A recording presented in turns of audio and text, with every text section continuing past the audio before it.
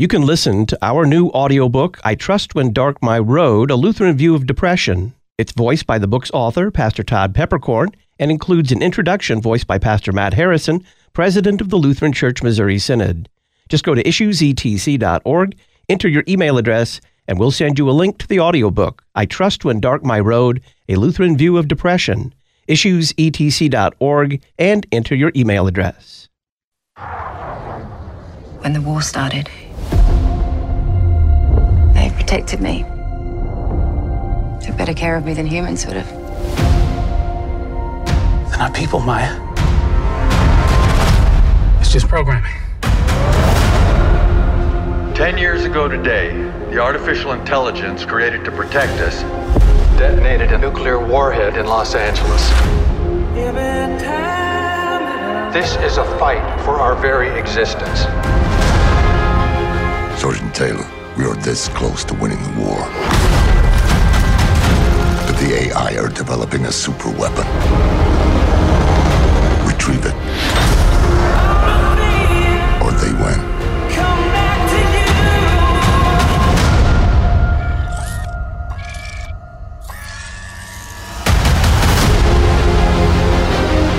Did you locate the weapon? Yeah, it's just a kid.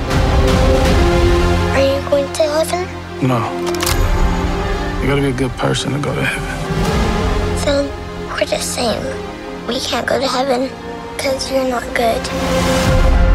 And I'm not a person. Do you have any idea what the thing is? She looks like a little girl now, but she's growing.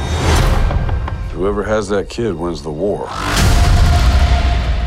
That is the trailer for the movie The Creator, a story of artificial intelligence, a war with human beings, and raising a common question in science fiction film about transhumanism.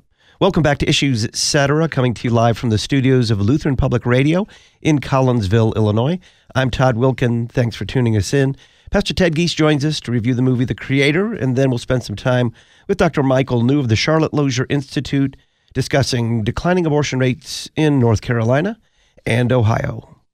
Pastor Ted Giese has a bachelor's degree in fine arts. He's pastor of Mount Olive Lutheran Church in Regina, Saskatchewan, Canada, and he teaches a course for Concordia Lutheran Theological Seminary titled A Lutheran Approach to Art, Media, and Film.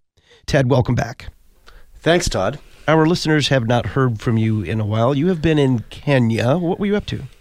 Yeah, I was invited to come to the Lutherans in Africa Lutheran School of Theology, which is outside of Nairobi in the countryside by the Gong Hills.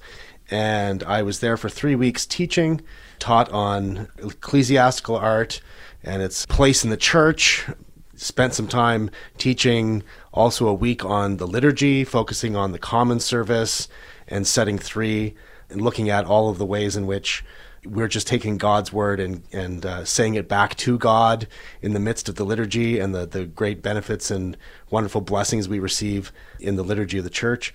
And then also a week on evangelism. So I had students from Burundi and from Rwanda and from South Sudan and Kenya and Uganda.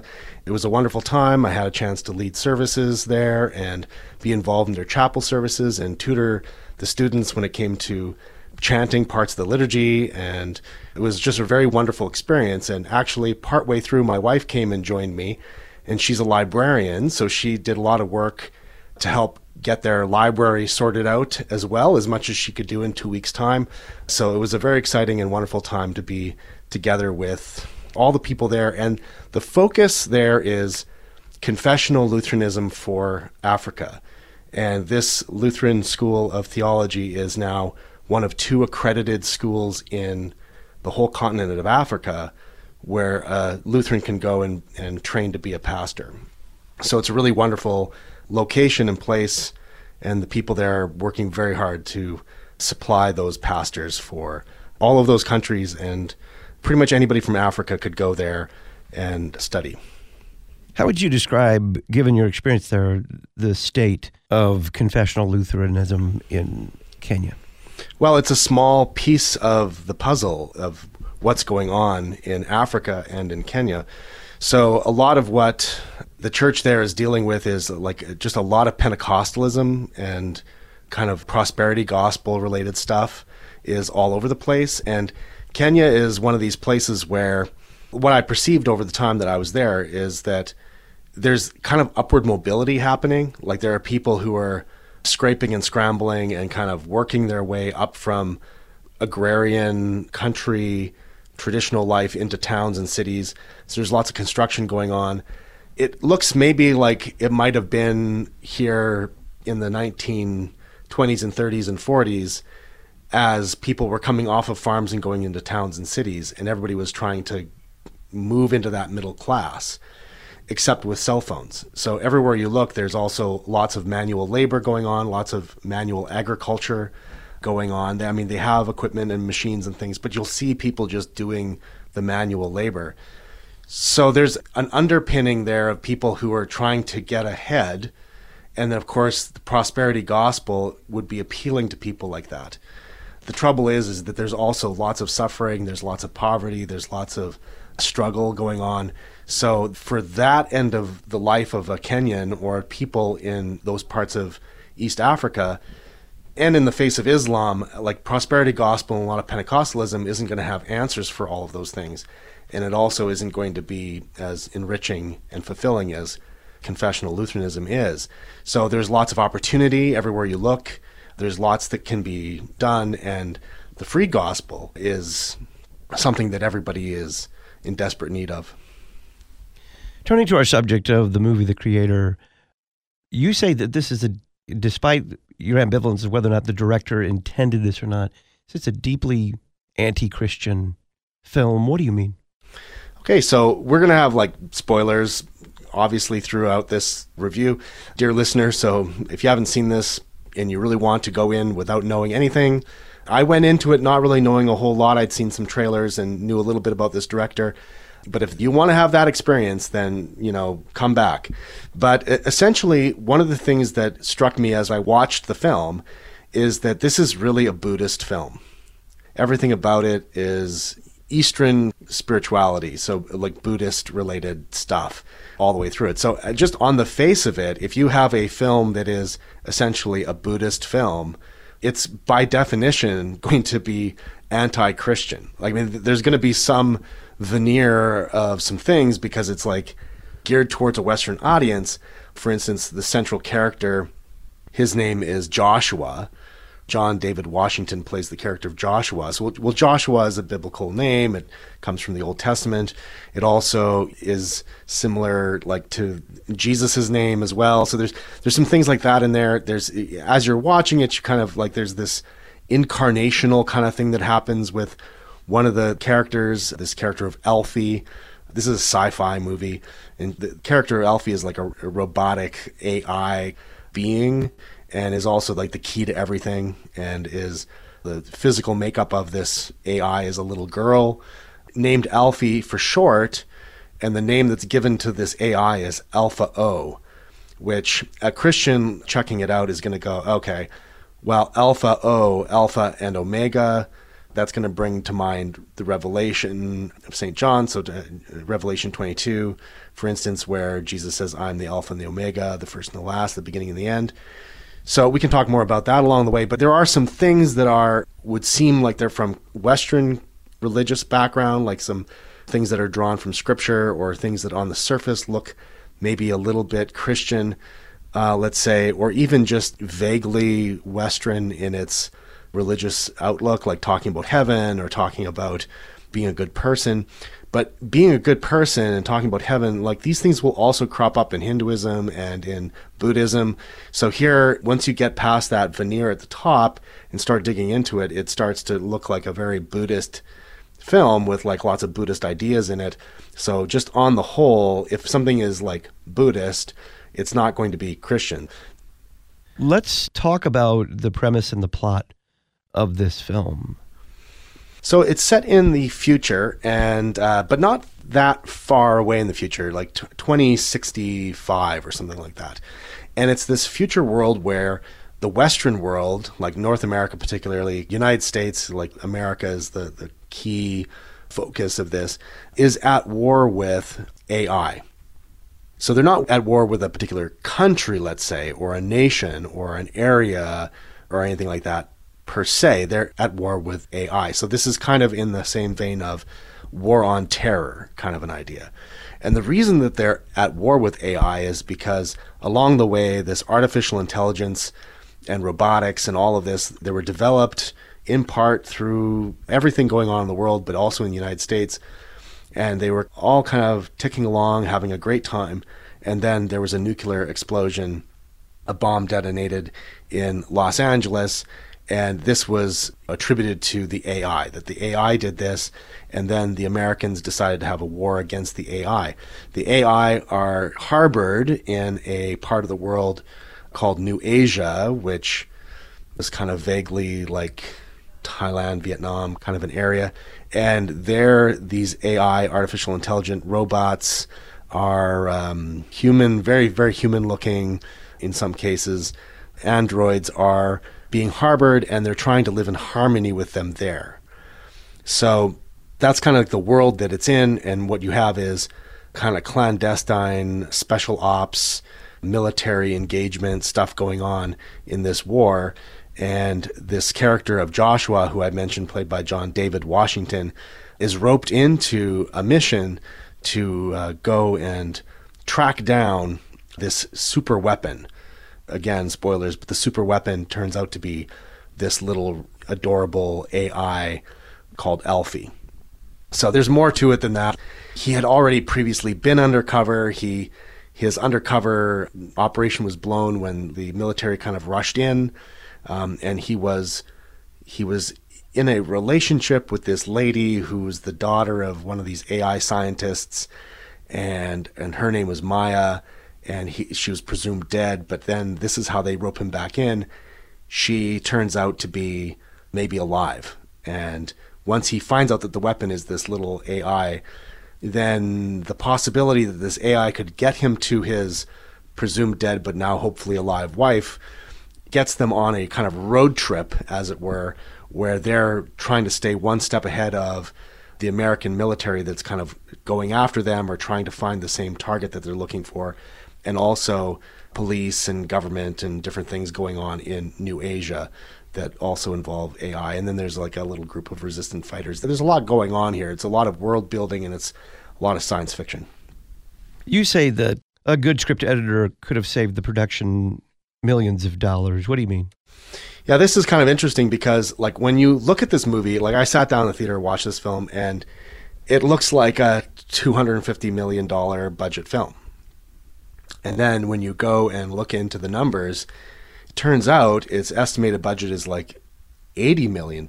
So it's under $100 million. But it looks just like better than the things we've been watching lately, like the last Indiana Jones movie, or better than most of the Marvel things that have been coming out, better than lots of the big things I watched on the plane on the way back, the Flash movie with Ezra Miller. It looked better than that. Now, granted, I was watching it on a little TV screen in the back of a chair on an airplane. It looked better than all of that stuff, and it was made for a fraction of the cost, like a third of the cost of some of these movies. So getting back to your question, it's like the way the structure of the film happens, often you'll have like a third act, and the third act of the film is kind of broken into two parts, actually. And there's a kind of a spot where you could just kind of end the movie, and maybe it would be a downbeat spot to end the movie, and it might not be super uplifting, but it would have been poignant and to the point. But then there's this whole other thing that happens afterwards that involves like a shuttle to the moon and a bunch of other things that are going on. All of that other stuff didn't even need to be there to tell the story. So when you're looking at the film itself, if it was $80 million, like under $100 million, and you took out a whole pile of this other stuff and gave the rest of the story a bit more room to breathe, to kind of dig deeper into some of the questions that get asked, you probably could have saved like $20 million on a lot of this special effects and different things that were going on. So when you're watching it and you're kind of like digging into it as you go, the script itself is not as slick and polished and as masterfully done as all of the actual visuals and the production value. So where the kind of film sort of bogs down a bit is in its storytelling, not in its execution in terms of the visuals.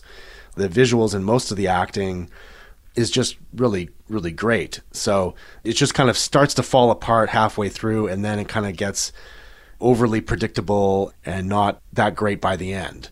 You know, there's a lot of potential in this film, and it kind of doesn't quite get there.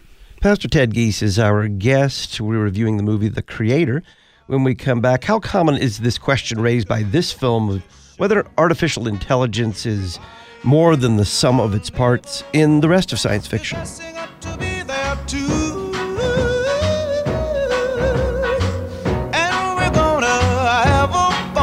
Just like we always do.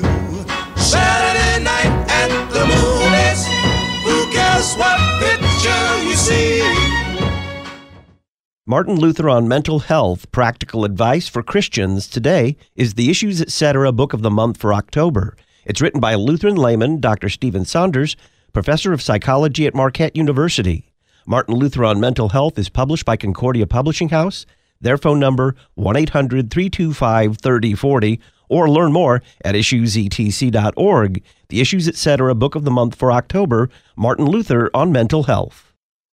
Come join LCMS Worship next summer for the Institute on Liturgy, Preaching, and Church Music, July 9th through the 12th, 2024, at Concordia University, Nebraska. We'll gather under the theme, The Songs of Deliverance, and focus on the Psalms together. Everything you need to know is at lcms.org/Worship Institute, and you can look for registration information in the early part of 2024. That's lcms.org/Worship Institute, God's mission right where you are. Educating a new generation of Lutherans. You're listening to Issues Etc. At Memoria Press, the Simply Classical curriculum is specifically designed for students with significant learning challenges. This complete program includes everything you need for a school, self-contained classroom, tutoring, or homeschool to make a classical Christian education accessible for any child. To learn more, visit us at simplyclassical.com and use the coupon code LPR24 at checkout. Simply Classical, a beautiful education for any child.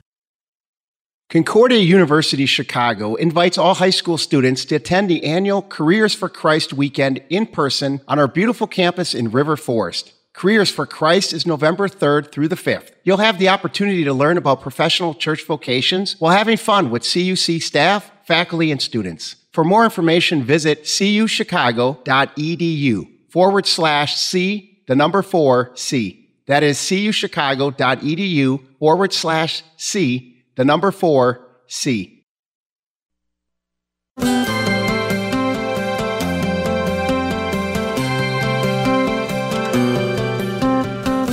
Welcome back to Issues Etc. I'm Todd Wilkin. Pastor Ted Giese is our guest. He teaches a course for Concordia Lutheran Theological Seminary titled A Lutheran Approach to Art, Media, and Film. We are reviewing the movie The Creator.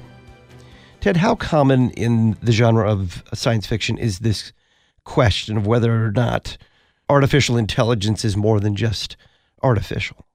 Oh, like lots and lots and lots. So one of the big ones, and it's a big film that's inspired this film, is Blade Runner by Ridley Scott. And since it came out, the character of Deckard, played by Harrison Ford, there's been some, a director's version of it, and then there was the Denis Villeneuve sequel to it that came out, and it kind of starts to go to the point where it's like, well, he himself is a replicant. That's what they call them in Blade Runner. And the question of who am I? Am I a real person? I'm not a real person. The character of Rachel in Blade Runner, that's the main question going on in that film. That's in the early 80s. Things go back further than that. But I mean, I think that even recently people would be even more familiar with a character like Data from Star Trek, The Next Generation TV show, and then films. Also on the flight back from, it's a very long flight from Kenya back to Canada. I had a chance to watch the entire third season of Star Trek Picard, the TV show, in which, again, Data is this character that, the question of what is he? Who is he? And then on top of all of that, now I'm giving spoilers for other things completely. I think you've been watching the Star Trek stuff. The character of Picard himself, he's no longer a human, as it were. He is now a synthetic version of himself with all of his downloaded memories into himself. And everybody just kind of like treats him like he's a person because he ostensibly looks and sounds and talks and acts the way Picard would look and talk and act and sound. So, and like going back to the Blade Runner stuff, it gets into this idea that it's like the technology becomes like very biological. It's not like clunky Lost in Space style Robbie the Robot kind of robots that we're talking about. And this film includes kind of 3 different grades of robots, like 3 different grades of these. So you have things that are clearly look like droid kind of robot kind of things. And then you have another class of them that are called simulants, which look very, very much like a person in a lot of ways. The back of their head kind of belays the fact that they're actually droids of some kind or androids or robots, so that you know that you're dealing with a simulant. And then the third class is this Alfie, who was created kind of in an artificial womb in such a way that the robot will grow into adulthood. And as just like a person would adapt and advance through life, so will this character of Alfie. Again, it's mimicry. It's like, how close is the thing to the reality of humanity? And then that starts getting into these questions of like, what is real, what isn't real? And when they display emotions, are these real emotions, or is it programming? And our reactions to it, are they real reactions or not? Like in terms of like, how do they stack up? So this is all stuff that kind of permeates the film. And I guess it gets into the territory of transhumanism as well. So, I mean, like, we can kind of dig into some of those things if we'd like. Well, I'm thinking about a classic like 2001: A Space Odyssey, where the onboard computer, it's not overtly part of the plot, but especially the death scene of the onboard computer, there's a huge question mark being left there. Is he simply shutting down a computer? Is he killing someone? There was that film in 2001, AI, Artificial Intelligence, if you remember that one, kind of a retelling of Pinocchio's story. iRobot. This seems to be a really common theme. It is, and the reason it's an AI is a great example. So that's one that Stanley Kubrick also worked on, and Steven Spielberg came in at the end and finished it because Stanley Kubrick died. But that one, again, it's a little boy, and the thing that people freaked out about inside the story of the movie is that this artificial intelligence was made into a little child. And here it's the same sort of thing. The key central artificial intelligence character is a little child, in this case a little girl, or presented in that way. So it's a very common theme that comes up over and over again. And it also, the movie kind of made me think of another one. There's a Spike Jonze film called Her from 2013, where Joaquin Phoenix falls in love with his basically personal assistant phone. It prefigured some of the AI stuff that's going on now. I think Scarlett Johansson plays the voice of the AI assistant on the phone that he falls in love with. But question of like, and you were just mentioning the idea that, well, if I turn off HAL in 2001: A Space Odyssey, am I killing something? And that question gets brought up in this film as well. And little Elfie is asking questions about life and death kind of related stuff. And Joshua just says, they're just off. He doesn't want to say dead. So there's this kind of notion of that. They even get into a conversation about heaven and who can be in heaven and whether they can go to heaven. And Joshua says that it's a place in the sky and it's somewhere that good people go. And then this Alfie character wants to know if they can go. And he says, well, I can't go because I'm not a good person.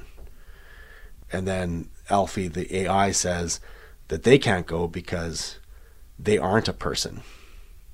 So what this is digging into in a lot of ways is, and I think it's an apologetic for the idea of equal rights for artificial intelligence. People will find in the future, I'm sure, situations where you'll have something like PETA, but it won't be the people for the ethical treatment of animals. It'll be people for the ethical treatment of AI or something. this is it's envisioning a world where these kinds of things are going to have to be hashed out by society. And that's some of the questions that are getting asked in this film. You had mentioned Blade Runner. When that film was made, you point out this was really an academic question because there was no artificial intelligence to speak of. It was a concept of science fiction. Now it is with us every single day. My email program anticipates my next word when I'm writing an email and puts it there on the page for me. It's very simple like that. Or we've all interacted with tech help that is just AI, or some more sophisticated examples you talk about, the Boston Dynamics robots that scare everybody and will probably be walking the streets next year. Why is this a more pressing question today? There's that little kind of analogy or parabolic kind of like idea of the frog or toad or whatever in a pot. Slowly you turn up the heat, and if the water were boiling hot, it would jump right out. But if it slowly gets turned up, then the frog will just cook in the water, right? So I have never tested that to see if that's actually the case. I don't know the validity or truth of that as an illustration. But the idea that what you're talking about is incrementally, bit by bit, like you don't get freaked out too much because of auto correction or something, or anticipating your next word in your email, as much as it bothers you when suddenly you're getting advertisements for things that you just had a side conversation with somebody in real life popping up on your social media platforms. And of course, the idea of artificial intelligence being like a robot that looks like a person, something like C-3PO or something from Star Wars, that is like the interface, right? So, and that in and of itself is kind of like, well, I should be able to relate more to it because it's human looking, and things that are like less human looking, you would have a harder time to identify or to relate to. So for instance, in the Matrix films, you have this artificial intelligence kind of stuff going on, and they're the villains, but they look like giant like spiders. And of course, spiders are going to be scary for lots of people. I mean, otherwise they wouldn't make a movie like Arachnophobia, right? So if you want to have a robot be, or an AI be the sort of thing that you would be endearing, then maybe you make it look like a little kid, and you have it have all of the same sort of qualities that a little kid would have, because it's taking advantage of the fact that people have an innate desire to take care of children. Like if you see a child in trouble, you're going to want to do something to help that child. So the interface is something that a lot of these films kind of dig into, or sci-fi in general dig into. And we live in a world where there's artificial intelligence connected to things like algorithms that are disembodied. Like they don't have that same sort of physicality where they look like people. And I think this is where that question of the uncanny valley, and like at what point is it something you can like or feel feelings towards or whatever, and at what point is it something that is going to make you reject it just out of hand? I think these are things that are kind of also a little bit connected in this film as well. It's digging into some of those things. Like there's choices being made in the way that the film is being put forward that says, more human than human, to borrow from Blade Runner again, when the goal is to have some sort of synthesis between humanity and the artificial. That's where you start getting into the transhumanist end of it. So this film also has scans of people's consciousness or whatever being uploaded into robotic bodies, or people donating their likenesses so that these simulants can have a lifelike look to them. And they have a couple of instances in the course of the film where there are romantic relationships between humans and these non-humans, these AI. So this is all part of the mix. Pastor Ted Giese is our guest. We are reviewing the movie The Creator. On the other side, we'll talk about the visuals.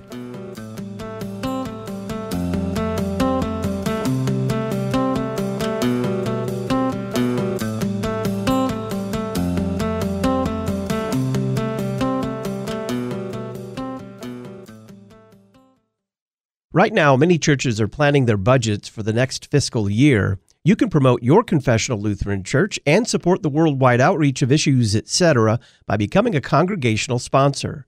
When your church pledges $1,000, we'll publicize your congregation on the podcast, at our website, and in the Issues, etc. journal. Learn more on the Support Donate page at issuesetc.org. Don't miss your congregation's budget deadline. Become an Issues, etc. congregational sponsor. Psalm 144:1. Blessed be the Lord my rock, who trains my hands for war and my fingers for battle. Those serving in the armed forces want LCMS chaplains. We need courageous pastors to bring the gospel and sacraments to those protecting our nation, along with wise counsel and the peace found only in Christ Jesus. If you are between the age of 26 and 43 and have a heart for ministry in the armed forces, call 314-996-1337 or email lcmschaps@lcms.org. Hi, this is Pastor Brian Katchelmeyer of Redeemer Lutheran Church in Los Alamos, New Mexico. Over the next 5 years, Los Alamos National Laboratory is planning to hire thousands of new employees in the areas of science, engineering, security, administration, and construction. If you have both a technical and confessional mind, Los Alamos may be the place for you. I invite you to explore the possibilities on the websites for the town, laboratory, and Redeemer Lutheran Church.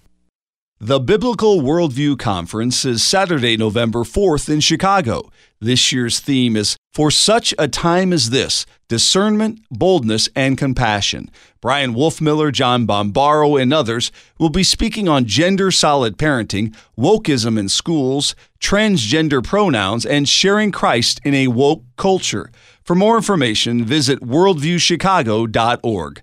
The Biblical Worldview Conference, November 4th in Chicago, worldviewchicago.org. Your lifeline to the Lutheran worldview. You're listening to Issues, etc. Is it hard? Yes. Will it challenge you? Absolutely. Is it a blessing from God for you and those you will serve? Without question. Dr. Lawrence Rast, president of Concordia Theological Seminary, Fort Wayne, Indiana. The pastoral ministry is all of these things, and that's why Concordia Theological Seminary exists, to form servants in Jesus Christ who teach the faithful, reach the lost, and care for all. Men from all over the world with a variety of unique backgrounds come to our campus to receive faithful training that will equip them for the challenging but blessed work of serving as pastors in Christ's church. Learn more about studying for the vocation of pastor at ctsfw.edu or call 1-800-481-2155. Christ-Centered Worship, Confessional Theology, Lutheran Community, Concordia Theological Seminary, Fort Wayne, Indiana.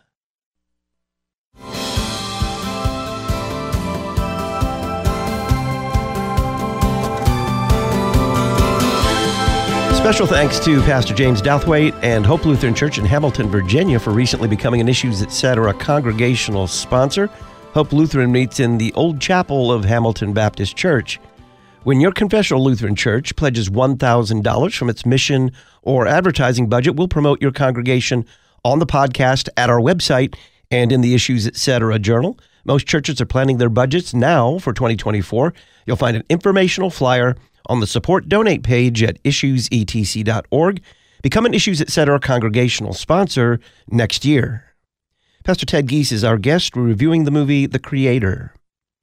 Ted, talk a little bit about the visuals. You said that it looked like it cost more money to make than it did. I read a long article about the special effects and transforming LAX into a galactic spaceport.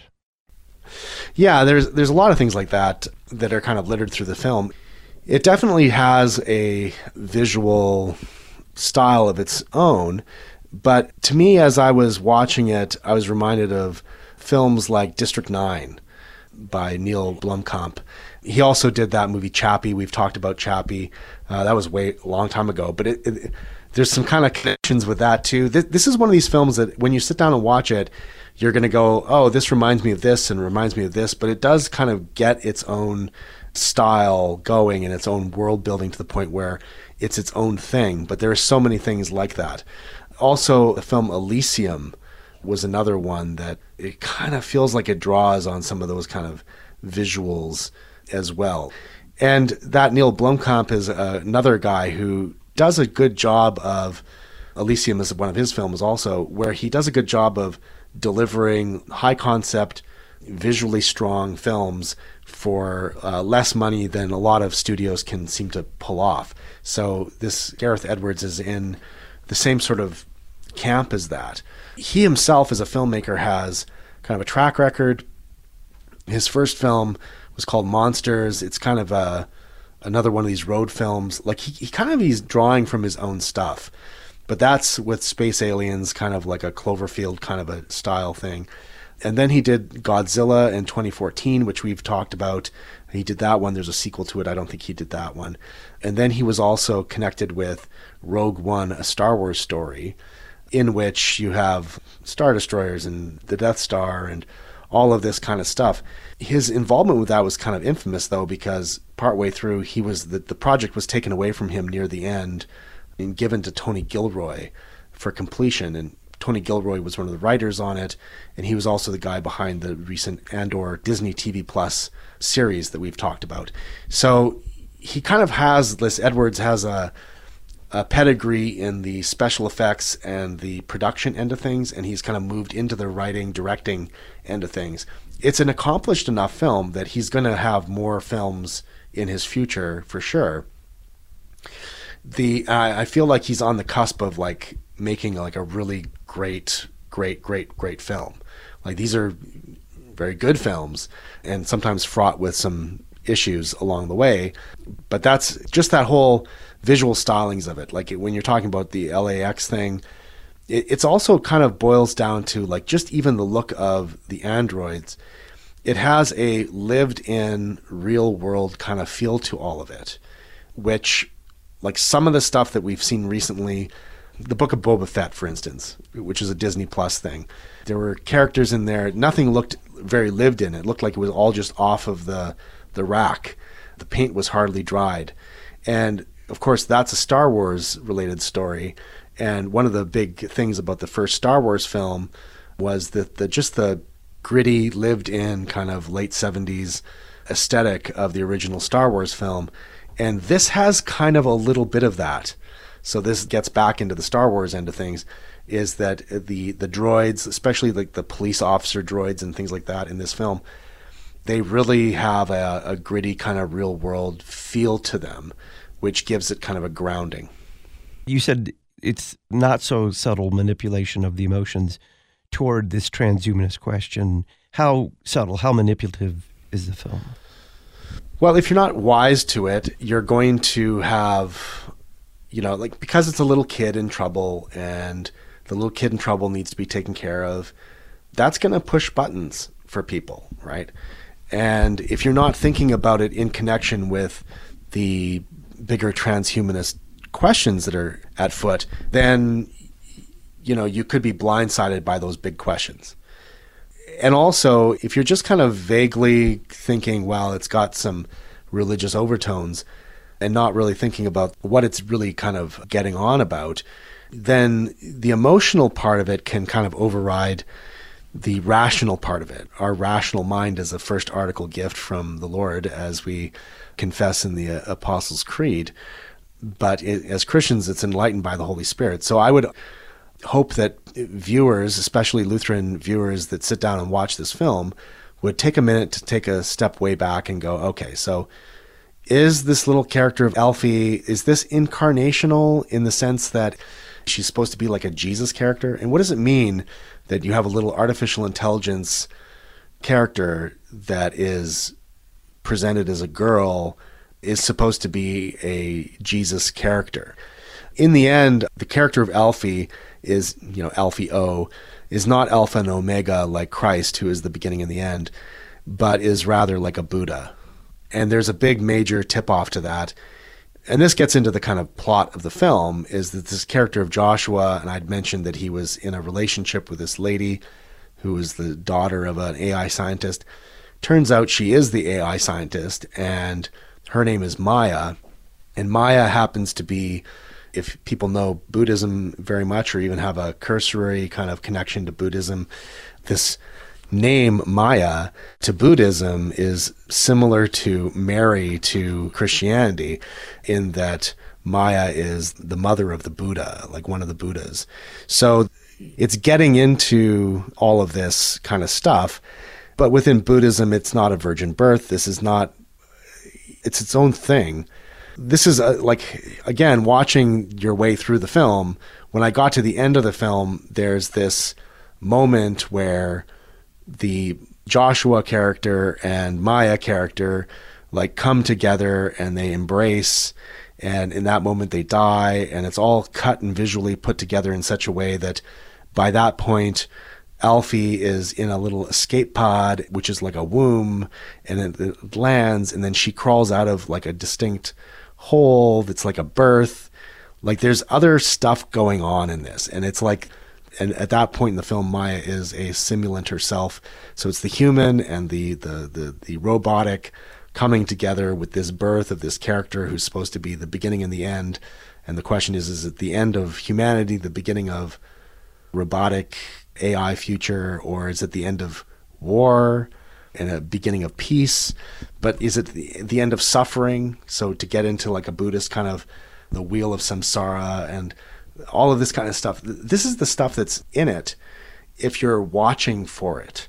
If you're not watching for it, it might float past you, or it might just embed sympathetic feelings towards artificial intelligence. I don't know, like at what point are we going to be having chit-chats with our toaster in the morning where we start to feel like friendship towards our toaster? These are kind of questions, and even just saying it like that, there are going to be some people who hear that and they're going to think, well, that's a crass way of putting it. But even if that's the case, it's like, why would that be a crass way of putting it? I mean, people have very close relationships sometimes with their cars, and at times that's been made to be a joke along the way in some cases. But where does that line get drawn? Pastor Giese, we've heard your pastoral concerns here regarding this film, The Creators. How do you respond to someone who says, look, transhumanism, there are people who are fomenting about it, but it's either so far off in the future or simply just the stuff of science fiction that we need not be concerned? I think that would be a short-sighted look at this kind of a question. There's lots of ways in which this is already happening, and we've talked about it a little bit in terms of like predictive autocorrection and algorithms and things like that. But for individuals, I mean, there are times where people have like a pacemaker. We've got situations where somebody's diabetic and they've got like the little sensor that's constantly checking the blood sugar levels. So there's this merging of the technological and the biological happening constantly. So this becomes an area of biomedical ethics. And like as Lutherans, we should be thinking about these things, particularly because they're not devoid of religious questions. And just because something is presented as scientific or a scientific advancement doesn't mean that there aren't ideas attached to those things. So a Lutheran response to all of this is something that we should be thinking about, and we should be thinking about it as Christians. To go into another one of these kinds of things, Star Wars, he's more machine now than man, right? For Darth Vader. Like at what point do we as Christians need to think about how we fit into this and how we interact with these technologies? And sometimes it's just an incremental thing. There was a schlocky B film from forever ago, which now the name of it's escaping me, but there was a whole conversation in it where it was like, well, if you cut off your leg, do you have less soul because your leg is gone?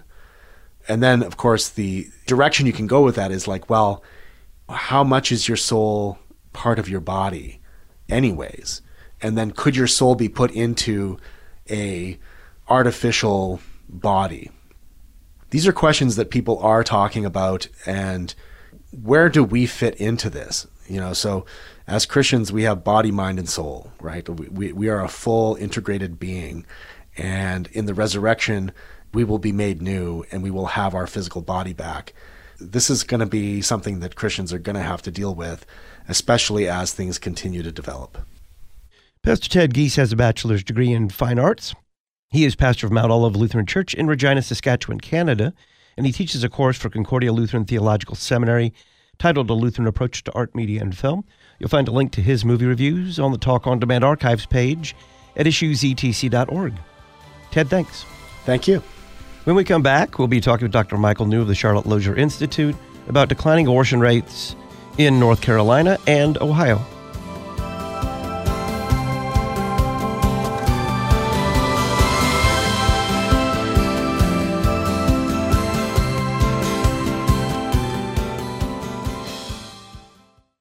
You can listen to our new audiobook, I Trust When Dark My Road, A Lutheran View of Depression. It's voiced by the book's author, Pastor Todd Peppercorn, and includes an introduction voiced by Pastor Matt Harrison, president of the Lutheran Church Missouri Synod. Just go to issuesetc.org, enter your email address, and we'll send you a link to the audiobook, I Trust When Dark My Road, A Lutheran View of Depression. Issuesetc.org, and enter your email address. The Gospels report Jesus saying some rather shocking things. For instance, in Luke 14, he tells his disciples, "If anyone comes to me and does not hate his own father and mother and wife and children and brothers and sisters, yes, and even his own life, he cannot be my disciple." How can Jesus say such things? What about some of the other more difficult teachings of Scripture? Do you have questions about them? Well, we answer many of these in the October issue of the Lutheran Witness. Pick up your copy today at cph.org/witness. The Lutheran Witness, interpreting the world from a Lutheran perspective. Lutheranism in the Public Square. You're listening to Issues, Etc. The church's music from the 20th century.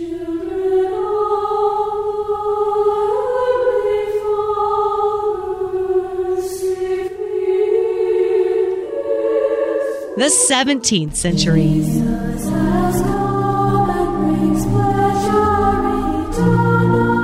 The 11th century.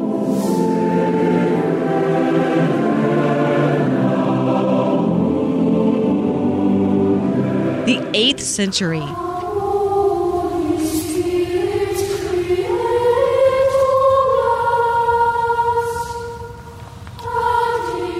The 4th century.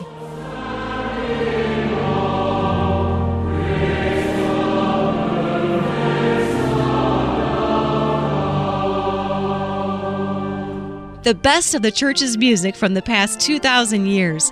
LutheranPublicRadio.org.